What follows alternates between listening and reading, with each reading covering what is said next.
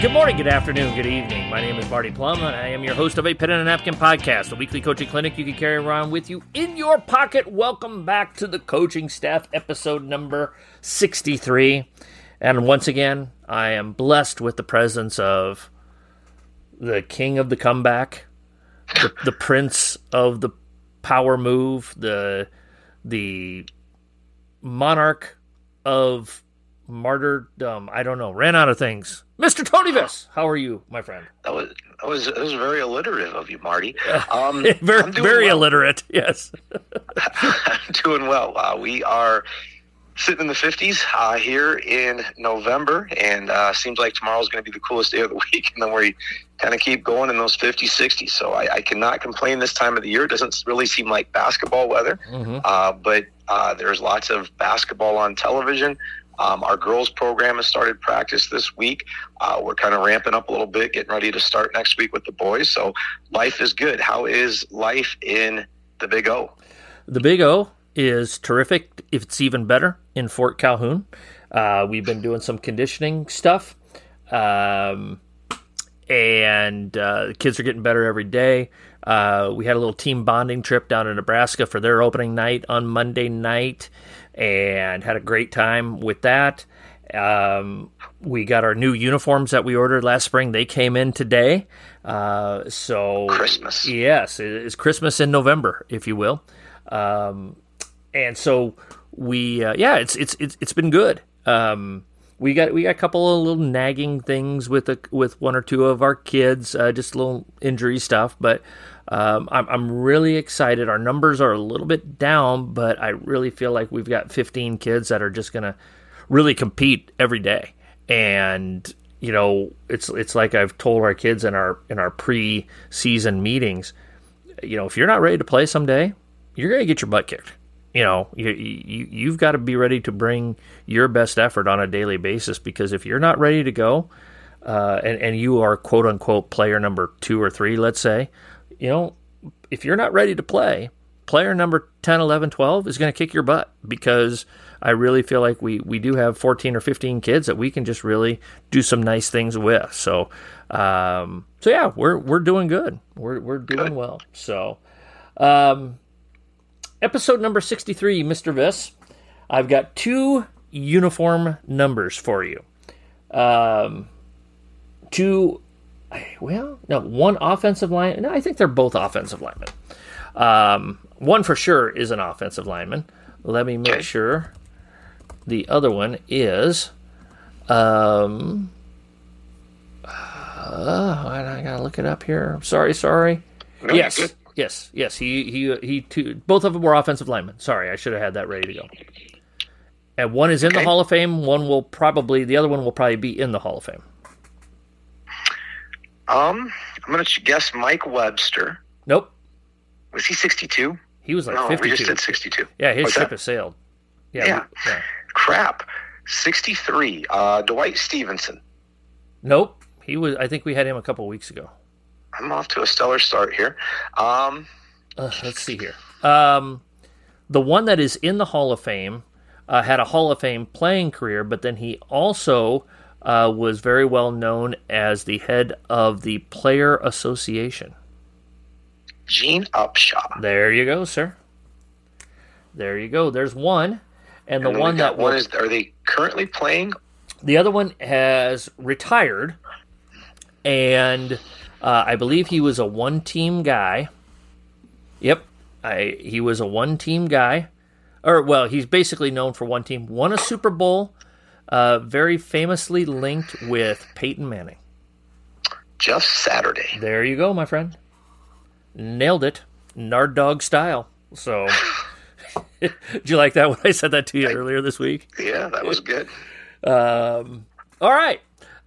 So we got both numbers, and now we are ready to get down to the nitty-gritty. And the nitty-gritty is we are here to talk about what you can do as a coach to avoid getting upset. And this kind of popped into my head yesterday morning after Monday night where, when's the last time this has happened, Tony, where a top 5 team in both sports or both genders lost in or on their opening game. I don't really recall that happening ever before.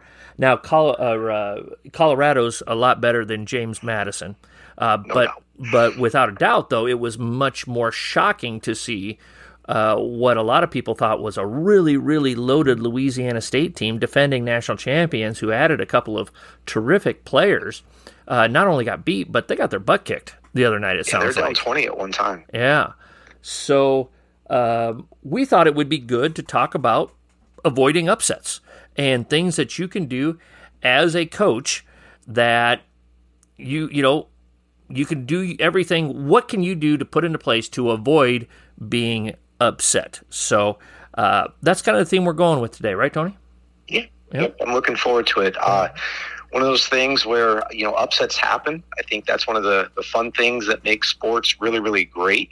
But at the same time, I think there are some things that I don't necessarily think it's going to take, and 100% you're going to be upset proof, but I think it helps. Yeah. So my first question for you, Mr. Viss, what is the one time that you were upset that still sticks with you in your seasoned and experienced career? It was when I was still the varsity girls coach here at Kennedy. We were late in the year, and we got upset by Dubuque Hempstead, and it really changed the course of the season, because what ended up happening, instead of being able to host the regional final, because here in Iowa they allow the large classes to host the regional final, it shook us up to where we dropped below the number 2 seed in our region. Yeah. And we had to go to their home court, and it was a hornet's nest. And it was we played great. We played really, really well. We lost a close game, but I honestly believe if that game had been on our court at Kennedy, I think we win that game and we're at the state tournament. But the losing to Hempstead started the domino effect. Yep. For me, the greatest upset that I ever went through on the bad side of it was when I was an assistant coach, and this was very, very early in my career at Briar Cliff. We were really, really good. We went undefeated in the regular season, and I mean, we set records. We scored like crazy. We went through a stretch that year. We went through, and this is the mid-'90s. This is 95-ish, 95, 96. It's 97, 98. So this is before, really breakneck stuff really happened. And we went, we ended up averaging like 93 a game that year. And we had a 10-game stretch at one point where we averaged something like 106 a game. I mean, it was just unbelievable. That's not bad. Yeah, it wasn't bad. We were really good. And so we go into the national tournament undefeated. We were the 2 seed because of the archaic system that they used back then. We were far and away the best team in the country. But as fate would have it, we ended up meeting in the Elite 8 against Doane University, whom we had played in the regular season. And it was a decently close game at halftime. We were up 10 or 11, but we were playing really tight. And then we just blew their doors off in the second half. We were up 40 at one point, ended up winning by 30. And we're in the Elite 8. We really feel like, okay, we're ready to go to the Final Four. And we lost by 4. And it's been well over 25 years, and that's when myself and Mike Power and Jamie Sale were all coaching together at Briar Cliff. And I don't think any of the three of us have ever watched the game film. I think it's literally still that painful over 25 years later. So, that was not fun. So, how about the biggest upset you ever pulled as a coach or as a part of a coaching staff? What's the biggest upset that you remember? I remember my first year I was a head coach. And we started off the year really slow. I think we lost like our first 3-4 ball games in a row. And then Tripola comes rolling into town, and they were one of the favorites to win the conference. And we stomped a mud hole in them. Mm-hmm. And, they were shocked. We were a young team. I think we were mostly sophomores at that time. And just pinned their ears back and got them pretty good. And it was just fun because it was our first one of the season. You beat a team that, I would guess they're probably favored by double digits over us. And that one's a fun one to sit back and remember, because those kids, it was a complete culture change where, going from a different coach to me, a different style of play. And then for that to be our first win, because I don't think many people would have circled that we were going to knock them off, with them being one of the preseason favorites in the league. So that was one that stands out too. Was that at Walnut Ridge? Yeah, that was back in the day at the Ridge. At the Ridge, you bet. So, one game that kind of sticks out for me was, it was my fourth year at Scott, and we got to the district final. And it wasn't necessarily an upset per se, because we had a really good team, but we had just played, I think that year we finished 16-8. So we played 24 games, and I think 16 or 17 of those games were against ranked teams. So, I mean, it was just murderer's row. And we had a good team, but we struggled to get over the hump against some of these teams. And we got to the district final against South Sioux City, and this is when Kelly really had it rolling. I think he had won something like 15 out of 16 district titles or something like that, or 15 out of 17, some crazy number, and they had just won their 10th title right before this, a year or two before it. So they were still humming along, and we had beaten them 2 or 3 years, or about 6 years before that we had upset them. And then they were in our conference. They were, so we'd play them in conference 2 times, and then we'd always end up in the same district with them. And we had lost to them this particular year. We had lost to them twice up there, both times. Very frustrating. I just felt like if we can just get them on a neutral floor, get them out of there, like you were talking about with your team, kind of the opposite of that. And we got them on a neutral floor. We got out to an early lead. We got up about 10 early. And we ended up knocking them off. We ended up beating them by about 8 or 10. We hit some real clutch free throws at the end of the game. And it wasn't necessarily an upset in the sense of the teams, but it was just because of the name on the front of the jersey. It was a really, really big deal for our kids to take care of business with them, So there you have it, folks. Our biggest upsets, and on both sides of the ledger here. How do you avoid getting upset? That's how do we avoid the bad ones that we talked about, and the good ones? How do we keep going with the good ones here? So, Tony, I've got about 6 bullet points here today. You want me to get going, and then we'll kind of go back and forth, or yeah, cool? We can just spitball off each other. All right. The number one thing that I had, that if you want to avoid being upset, it starts in practice. Consistent effort starts in practice. And if you want consistent game effort, you got to have consistent effort in practice. And usually teams that are most susceptible to being upset are the teams who at times struggle to really practice hard or practice well. I know teams that have been the most frustrating for me on game nights have also been the teams that have been most frustrating in practices. And so, we really, what I tell my kids is, if you kids play as hard as you can, and we feel like you're concentrating, then whatever happens. But if we lack in one of those 2 areas, if you lack there, then we've got to get on you. And we are pretty vigilant about if we see any lack of effort or lack of concentration, we jump on it right away. But our kids pretty well know that that's about the only 2 ways they're really going to get yelled at in our practices, is lack of concentration and lack of effort. And I just really feel like, again, my philosophy, if they do that, then it's your job to teach, because they're giving you everything they have at that point, regardless of their basketball skill level.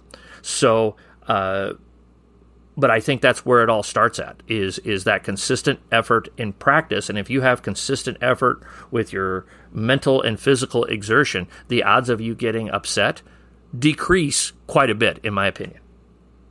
Yeah, and mine's kind of similar in that same vein, just in terms of like preparation.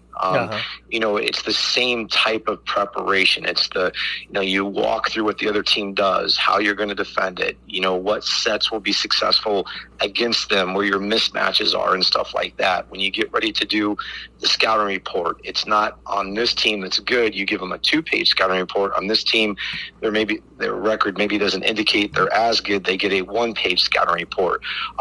You do the preparation the same level every single time. It's one of those things I talk with our kids about. If you beat one of your rivals or a team that's really good, it's not that they give you a win and a half or 2 wins. It's still 1 win. And then if you beat a team that the record maybe doesn't indicate that they're as strong, again, it's still 1 win. And so just always treating the prep the same. Yep. That was on my list as well, Tony. Consistent with your preparation. And sometimes it's hard to find that. Sometimes you got to dig pretty hard, and I'm going to get to kind of something related to that here in a little bit. But that was the first thing that I actually wrote down, Tony. I wrote down my 6 or 7 bullet points, but then I want to talk about this one first and this one second. But the very first thing I talked about was prepare for every opponent the same. You got to have the same scout. You got to have the same film study. You got to have the same practice execution. And a couple of weeks ago, we talked about practices and designing a great practice, or what goes into a great practice. Well, if this is what you do, and for us, we do the verbal scouting report, we watch the clips, then we walk to the gym and we walk through the clips that we just saw, big picture stuff, then we start our practice. We do that for all 20-some opponents that we'll have this year. And I think with that consistency with your scout preparation, that puts you in a situation where your kids try to, at least hopefully, mentally treat every opponent the same as much as you can in a long season. Yes, most definitely. I think it's so very, very key that you do that. Otherwise, the kids will pick up on that. Hey, basically, coach is telling us we just got to roll the ball out and we're going to win here.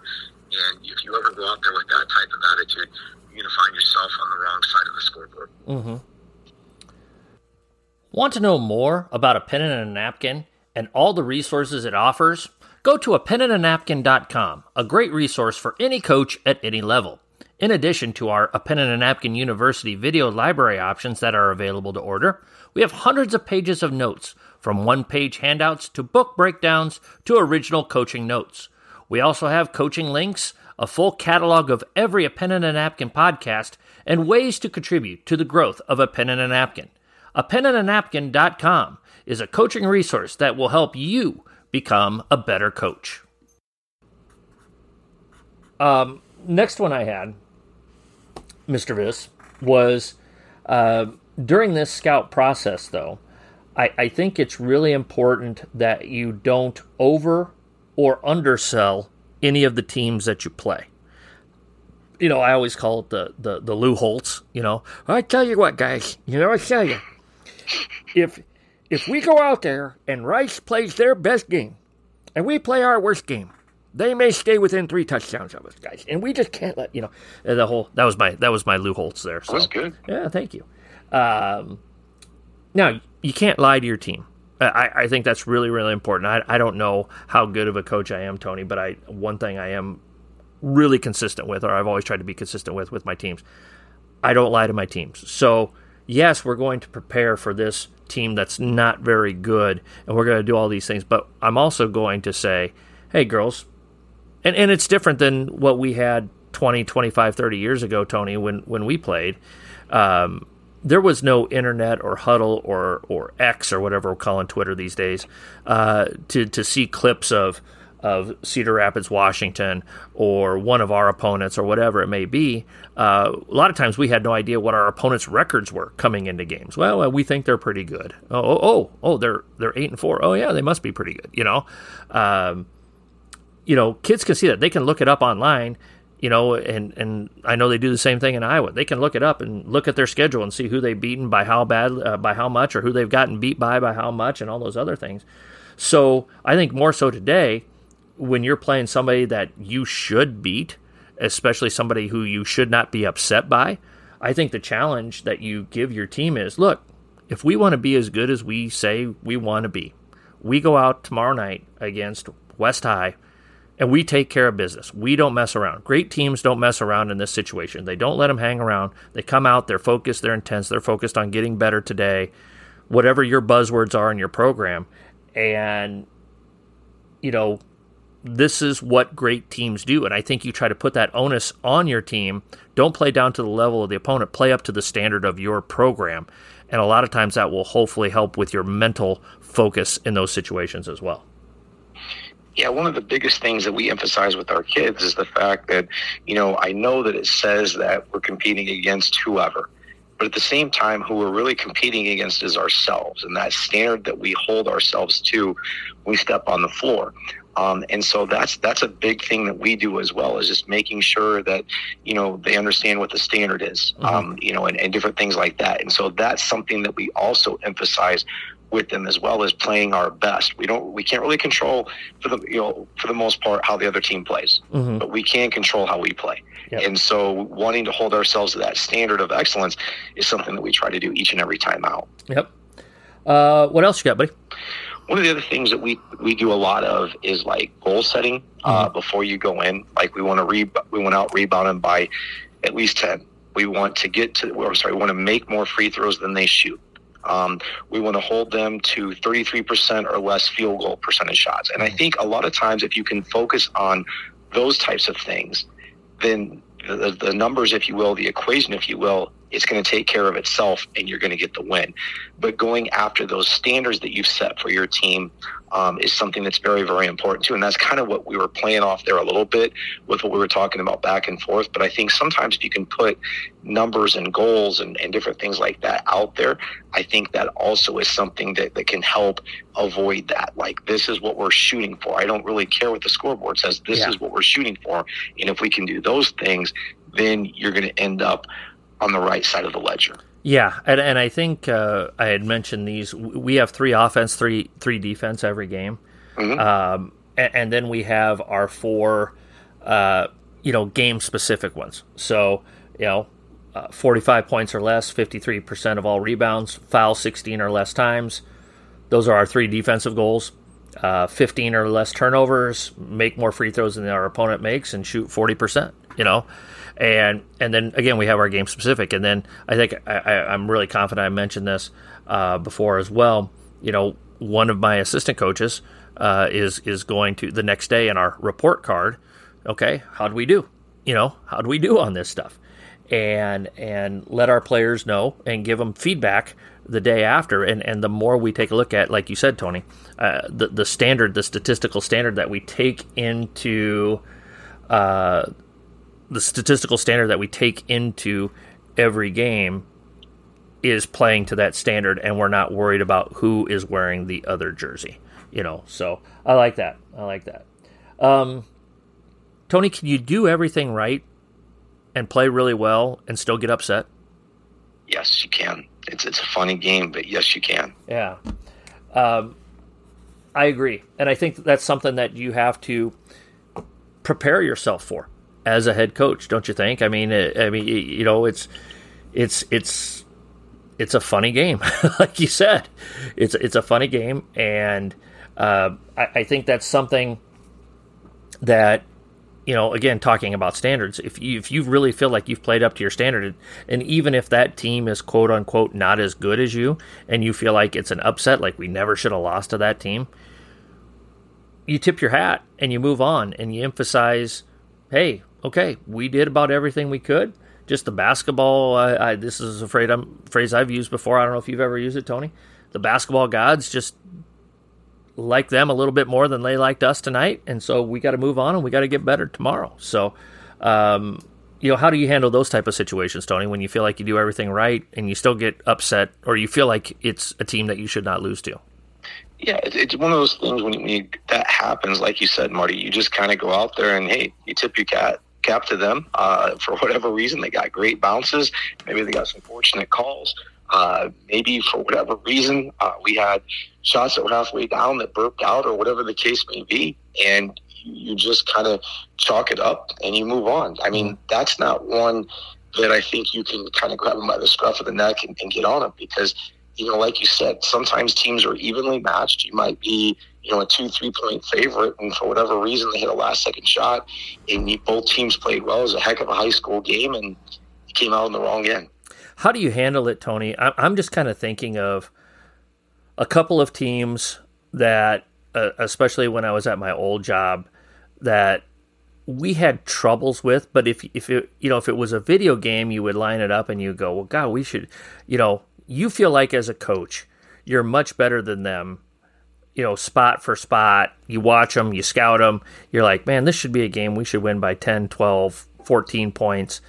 And they just find a way to kind of, the old phrase, they have your number. I mean, how do you handle that internally within yourself? How do you handle that with your team where you're just sitting there going, I'm not saying they're a bad team. They're not a bad team, but gosh, I just feel like we're just a lot better than them. I mean, how do you handle that? Sometimes it's style of play. Yeah. And whoever controls the tempo, whoever, is the aggressor and kind of puts their fingerprints on it, so to speak. And so sometimes it's a bad matchup. I mentioned the Hempstead game earlier. One of the things with that team is they had a girl in size like 6'3", 6'4", and our tallest player was like 5'10", 5'11", and we just had a really, really hard time matching up with her. They slowed the tempo down. We didn't turn their guards over like we had previously.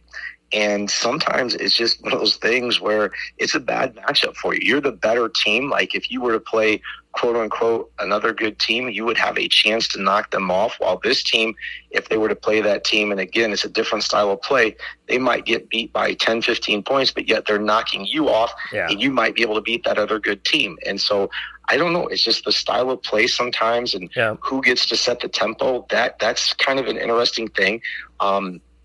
And then some nights the ball, for whatever reason, is stingy and doesn't want to go in. And some nights for the team that you're playing, they're making shots that they normally don't make. And it's one of those things where it's hard to explain. You do the best you can with it, but I don't think it's something you hold over their head and kind of beat them up with it, so to speak. It's just a bad matchup, and you move on. I'm thinking of a team that I had at Scott, and it was kind of probably a little bit more of a rival in their minds at the time than it was ours. But we played against Gross, and we had this like 3 or 4 year stretch, and they had this gal, and she was a very nice player. She had a really nice college career, and they played, But I looked at our team. I'm like, we should beat these guys by 10 points every time we play them,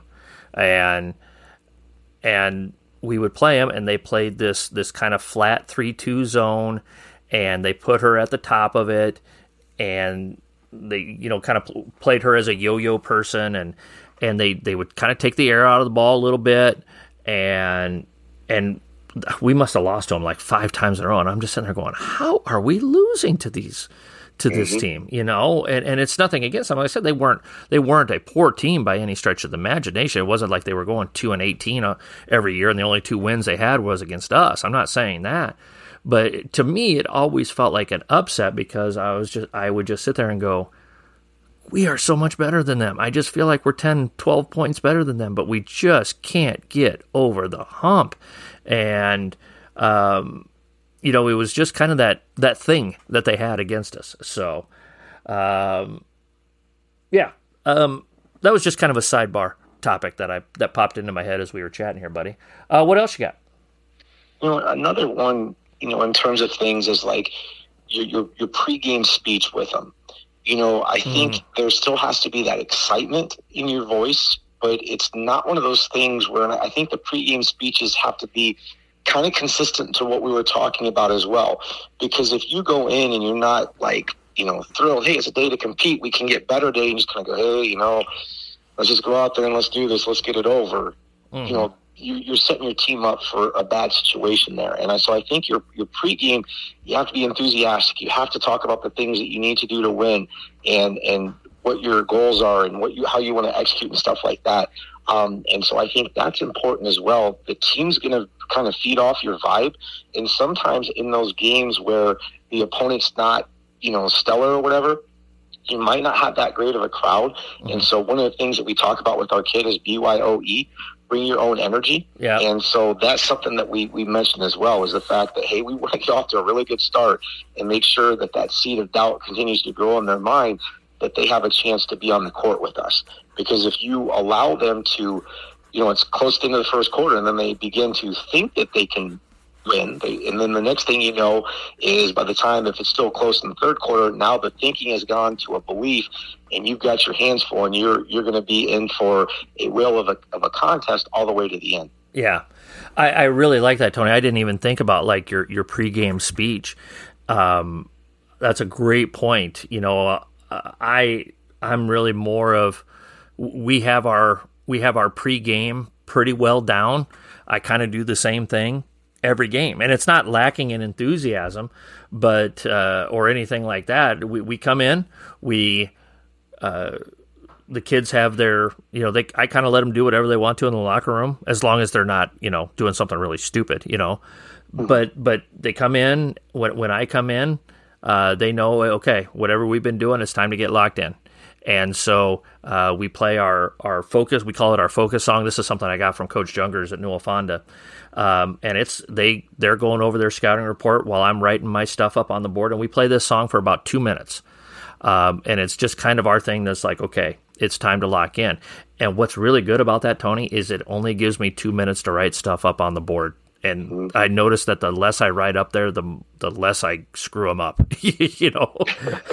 And so, and then I turn around and we talk for, 4 to 6 minutes, depending on what I've got to say. But just giving us that tight timeline keeps it very consistent. We know what we're going to do. I know, how much time I'm going to have to talk to them for the most part. And then we go out and we warm up hard, and hopefully we're ready to play. And I think that if you give them the win one for the Gipper, Notre Dame football seems to be a theme tonight. Win one for the Gipper. You can't do that 25 times a season. It's just literally impossible. And that kind of, brings me around to my last point, which I'll get to here. But you got to be careful the messages that you give, and you've only got 1 or 2 win one for the Gippers each year. Otherwise, it's just got to be steady rain trickling down, and be consistent with your message. So I really like that one, Tony. Yeah, one of those things too, like the nights that you need them to get up, the nights that you don't want to have an off night, because there's times when you play the big games, you're going to have to calm them down. Yeah. And so you kind of got to watch that emotional balance with them a little bit as well. Mm-hmm. Speaking of calming them down or getting them more excited, I really think that it's important when avoiding upsets that you got to budget your blow-ups with your team. And you're playing a team that you don't feel, again, you feel like it's an upset situation, and you come out a little flat and you're not ready to go. That's, to me, one of the things that you can do within the contest itself. Call an early timeout, get on them about their effort, their lack of concentration, this, that, or the other thing. And if you only do that once a season, that should catch their attention. If you've got good kids with good intentions, that should catch their attention that, oh man, coach never calls a timeout 3 minutes into the game, and he's ripping into us here. Because you know just as well as I do, Tony, if you're seasoned experience like us, you can usually feel that within the first couple of minutes that, man, something's just not right here tonight. I might have to get on these kids a little bit much harder than I normally do, and use that early timeout to kind of catch their attention and get them ready to go within the flow of the game as you're going into it there. Yeah, and I like what you said, budget your blow-ups, because if you blow up all the time, it just becomes noise, kind of like the teacher in Charlie Brown, wah, wah, wah type thing.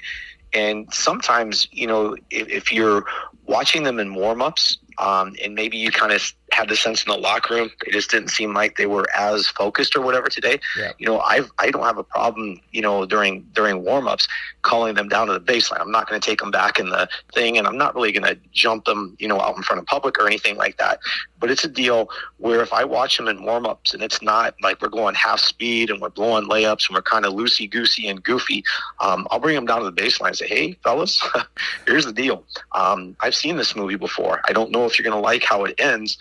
So I would encourage you to get focused here and to raise your effort so that we're not having a tough conversation after the game about, hey, we went in overlooking this one and we learned a very painful lesson. Yeah. Do you have your coaches involved with your warm-ups at all? Are they present at all, or what do you do for your warm-ups? A little bit. With our varsity staff, John has one of the assistant coaches. He'll lead like a shell drill. Yeah. He'll go out there and do that. And then with my staff, with me and my one assistant coach, he'll watch very, very closely. He doesn't go down and lead shell drill or anything like that, but he'll watch. And every once in a while, hey, coach, you might want to go have a chat with them. Yeah. And so I'll watch for a little bit. And if it looks like he's on the money, I'll go down and say, hey, fellas, again, we need to stop the blowing the layups and goofing around and get focused here. Otherwise, it'll be 6-8-0 real quick early, and then we'll have a loud timeout, and then we'll have 5 subs. And yep. I don't think anybody wants to do that one. Yeah, I have my my varsity assistant, Ginger DeRoe. She's down there, and she basically runs the warm-up for us. And I sit over on the sideline, and, you have your head coach. You got to do the officials meeting and that type of thing. But inevitably when we go in at 6.5, first thing, all right, are we ready to roll? How are we looking? And most of the time she's like, hey, good warm up. We're ready to go here. And if she says, well, it was pretty shaky. We weren't good. So then we get into the locker room with the girls. All right, Coach Duro, how was our warm up? Well, it wasn't very good. We weren't very sharp, this type of thing. And she's kind of figured out, probably once a year she'll stop the warm up and she'll bring him in. She'll say, hey, we're not good right now. We're not concentrating. We're not doing this. And I think that's an area where she's done a really good job at and grown more confident in being able to really pick up on, hey, we're ready to go, or we're not ready to go, and knows how to handle it really, really well. So that's a great thing with having great assistant coaches is when they hear the message from somebody they're not used to hearing that type of message from, it usually tends to stick in there with them a little bit better than it does when they hear it from the same person every time too. Coaches are absolutely loving our Taking Over a New Program booklet. As many of you know, I spent 2 years outside of coaching, and during that time, I hung a note card in my workspace at school that said, strip the house down to the studs. I took that time to really rethink and reorganize my thoughts on what it takes to run a transformational program. As I prepared for the possibility of coaching again, I organized these thoughts into this 96-page booklet. How much do I trust this booklet? I used this booklet as I went on interviews to help sell myself and my vision for what my new program would look like. If I'm using it to sell myself, why wouldn't I recommend it to you, my listeners?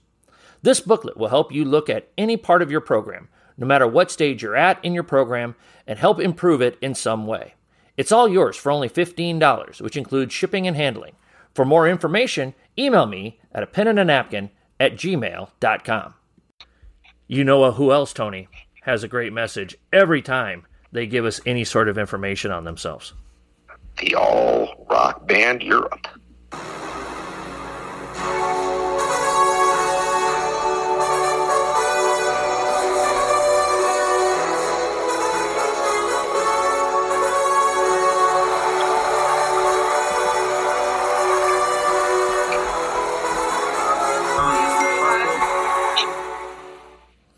All right, Tony, it is time. Last week I had a trivia question ready to go, and then I didn't realize. So I didn't have to look any trivia up because I'm just going to use the one I had for last week. So are you ready, sir? I am. All right. So, and I'm going to be honest with you, I think this one might be a little tough. Oh, good. Okay. But I think I have a way, I think I have a clue that will help you get it. So I recognize that it's a little bit harder, but I also think I have a quality clue that will help you get the question correct. All right? Sweet. Okay, so I'm balancing it out. All right? NBA season started last week, and our guy, the Frenchman, he's doing okay, and I imagine we're going to talk a little bit about him in our TWIB segment here.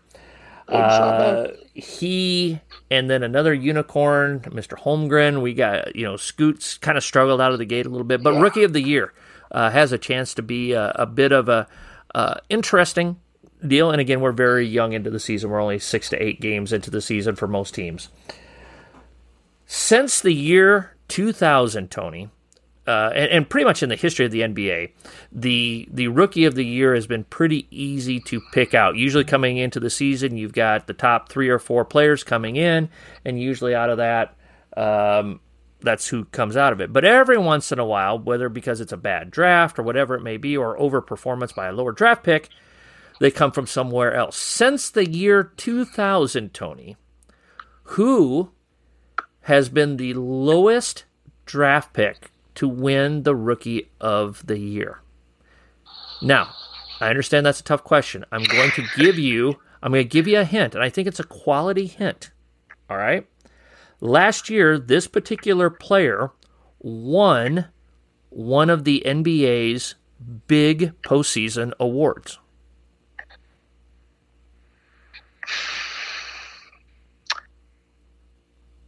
Jokic was a second-round guy.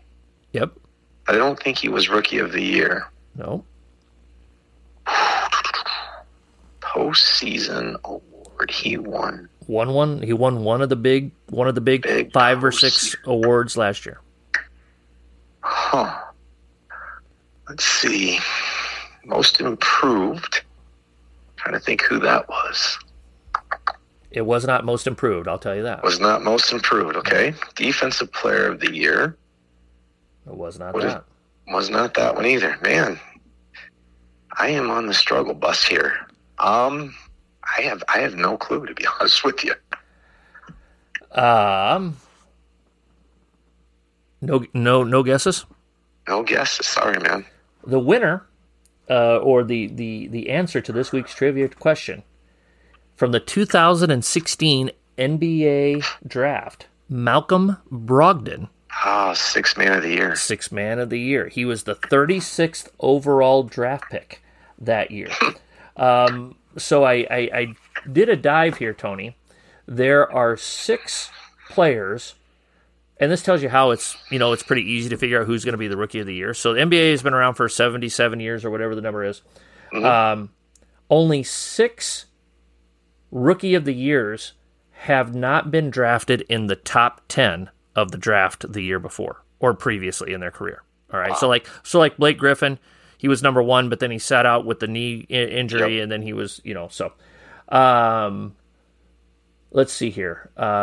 Jamal Wilkes was the 11th overall pick in 1974 for Golden State.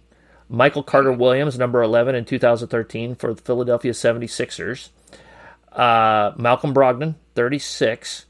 A guy by the name of Don Meineke in 1952 for the Fort Wayne Pistons was the 12th overall pick. Mark Jackson, color commentator, he was the 18th overall pick, and he was Rookie of the Year for the Knicks. And then, did you have Woody Salisbury as the Rookie of the Year in 1957 for the Philadelphia Warriors? I remember Woody. Number 60. He was drafted 60th overall, and he was Rookie of the Year. So,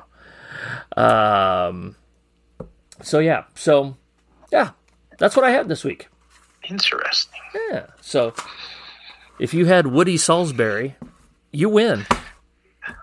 The old Salisbury steak. And a little slice of love. Lunch lady land.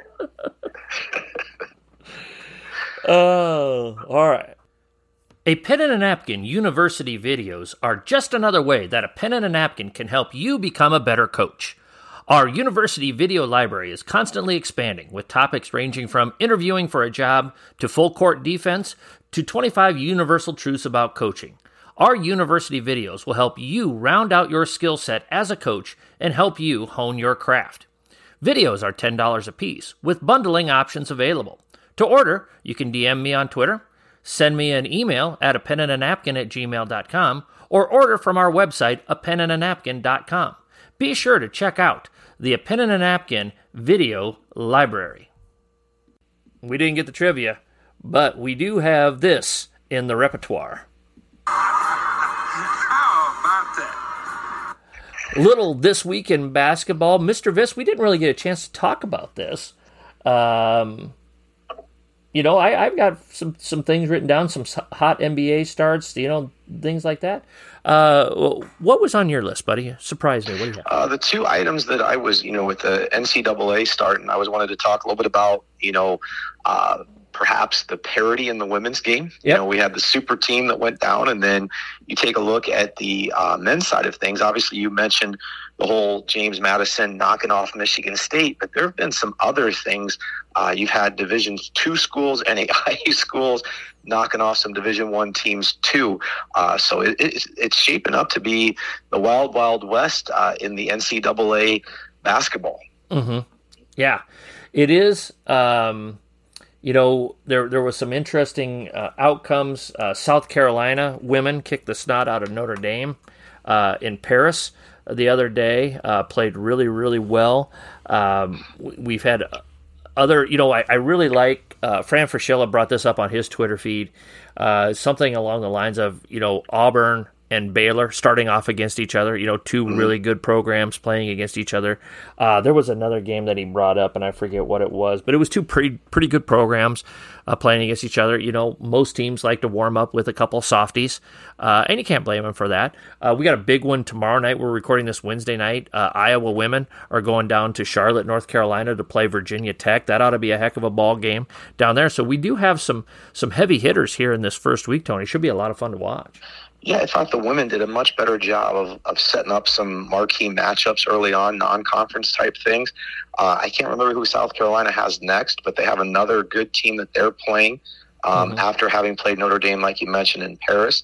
But yeah, the men's have some easy ones set up, but at the same time, sometimes you get those nights where James Madison knocks off Michigan State, and I thought it was interesting because Tom Izzo's nephew is an assistant at James Madison. That's why he agreed to play him, and I think it was a pay game too. I think I think James Madison got paid like $95,000 or something like that. So yeah, all kinds of interesting things there going on. Get the paycheck and then go home with the dub. So yeah, not a bad deal. Bragging rights for the holidays. You bet. So, we had talked before, Tony. Next time we go to Arby's with Kim Mulkey, she's paying. That was a couple months ago. I think Coach Self is going to pay for Arby's the next time we sit down and dine with him as well. So 5-year deal. Yeah, he's doing all right. He's doing all right. Cost of living in Lawrence, Kansas isn't too bad. So, I think, but well deserved. One of the best that's ever done it. Yes. 2 national championships, could have maybe won a couple of more along the way, had some couple upsets there, and has had terrific teams, just consistent year in, year out. One of the most amazing stats, he won the Big 12 regular season championship like 13 of the last 14 years or it's crazy. Some outlandish number. And that's been a league that's won the national championship. It's not just Kansas that's winning them. You got Baylor and other schools there as well that are winning national championships. So that's not a chump league. Yeah, this is not, and again, I don't want to diminish, like, for example, what Gonzaga has done, but Gonzaga has been the dominant team in their conference. It's been Gonzaga way up here, and I know you can't see me doing this, Tony, but Gonzaga way up here, and then St. Mary's a couple of steps below. Still, St. Mary's a good program, but then everybody else is way in the rearview mirror. I mean, there, like you said, there's Baylor, there's Iowa State, Kansas State went to the Elite Eight last year. Texas Tech went to a national title game a few years ago with Chris Beard. So this is a man's conference, obviously. So Coach Self, we are getting extra Arby sauce the next time we're going, and I'm substituting my soda for a shake, and you're picking up the tab, buddy. So that's just the way it's going to be. So, speaking of the French, Tony, Mr. Wembenyama, I think he's going to work out okay. He's not bad. Yeah. And then I think he's in the most famous arena in the world tonight. It's a ball night in the NBA, as the Spurs are going to be in New York City playing the Knickerbockers. Yes. Madison Square Garden. It's a lot different than what I thought it was going to be. When we went there for a U2 concert when we took vacation out there, and we actually had to go up like 5 flights of ramps and stuff, and it's way off the ground. It's actually elevated off the ground in Manhattan there. It was different. It was different, but it was pretty awesome to be inside of it, and I'm excited to see what Wembanyama. Every delusional Knicks fan thinks that he's going to turn down his rookie option and he'll sign with the Knicks 4 years from now. So let's get that ball rolling here, because that type of thing. But yeah, he's been really good. What he did. Closing out that game against Phoenix. They swept the Suns. They had the crazy ending, and then he came out and had like 38 the next time. They kind of did one of those baseball series where they stayed in town and played 2 games. And again, I don't know if Booker played. I know Beal hasn't played yet. Booker did play. There was one time when they were on a run, I think the Suns might have tied or even taken the lead, that he was talking a little smack, and then the tweet there was, and then show the rest of the story, because that's when the Spurs came back, and then I think they outscored them by like double digits to end the game and to get the sweep. Yeah, yep. So changing the game as we speak here, Mr. Wembanyama. He's no bull, but he's good, Yeah. Thoughts on a couple of things that I don't want to say that I predicted it, Tony, but I kind of predicted it. Phoenix, as we talked about, struggling with some injuries, kind of beat up. The Lakers, Anthony Davis tweaked something again. Hip the other night. Should you be worried if you're the Lakers? Should you be worried if you're the Suns? You got guys that are already sitting out games early. LeBron's playing about a zillion minutes already this year. I want to look that up here real quick. I think somebody said he's playing like 36 minutes a game already or something. Yeah, it's just shy of 36. Yeah. Anthony Davis is playing a lot of minutes too. I wouldn't really be too worried about the Lakers yet. There's some new pieces there. I know Gabe Vincent's been struggling. Cam Reddish seems to maybe be finding his game a little bit. But Rui Hachimura is not playing as well as what he did. And then Austin Reeves has had a little bit of a struggle, and you kind of wonder if he maybe played too much ball this summer, with being on the World Championship team anyway. But I think the Lakers will be fine. It's a long season. It's 82 games. I wouldn't quite strike the panic meter yet here on November 8th. But if we're doing this in a month and they're still struggling like this, then it might be time to maybe ratchet it up. But the Lakers didn't start clicking till right at the end last year. And one of the things that about the Lakers is if they are struggling, Rob Pelinka is not afraid to make a move, and he usually does a pretty good job with that in tough situations. I look at the Sixers are a pleasant surprise. They play Boston tonight. That's going to be a good game. Yep. Nick Nurse is a maestro. He's running really good offensive sets with them and handled the Harden situation. I don't know if I would say to perfection, but pretty doggone close. And then the other thing, Dallas is playing better than expected, but at the same time, I go back to what you said earlier last week when we were talking about Dallas. Look at who they're playing. Yeah. They got their ears pinned back pretty good by the Nuggets, and that's really been about the only good team that they've played. But you got to beat up on who you need to beat up on if you're going to get in the playoffs and put yourself in a good position. If they've played 6 teams that they should have beat and they've gone 6-1, those are 6 wins that nobody can take away from them this season. And there's you only get 82 opportunities to get wins, and you got to bank them while you can. And so, I agree with you there. Nick Nurse is just, Iowa guy, so yeah, of course. But, last fall I got to spend a day with him and just got a chance to talk some hoops with him, and just great guy, smart basketball guy.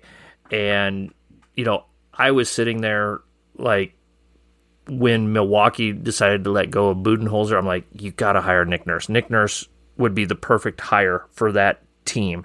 And I was really dumbfounded when Milwaukee did not hire him. Now, maybe they talked to him and he didn't want to go to Milwaukee. He'd rather be in Philadelphia. I don't know. Obviously, I wasn't part of the negotiations or anything like that. But, I just think he's one of the best half dozen coaches in the NBA, and I think that I think he's going to really get the most out of this Philadelphia team. I think he needed a fresh start after being in Toronto for 10 or 11 years.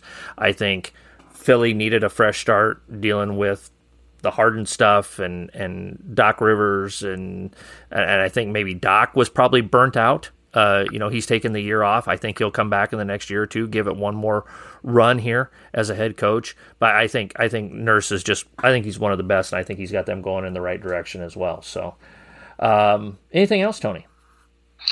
No, that really kind of hits it. Just the topsy-turviness of the NCAA, both men and women. And then you take a look here in the NBA, you've got some teams underachieving, you got some teams overachieving, and you got some teams hitting expectations. Yep.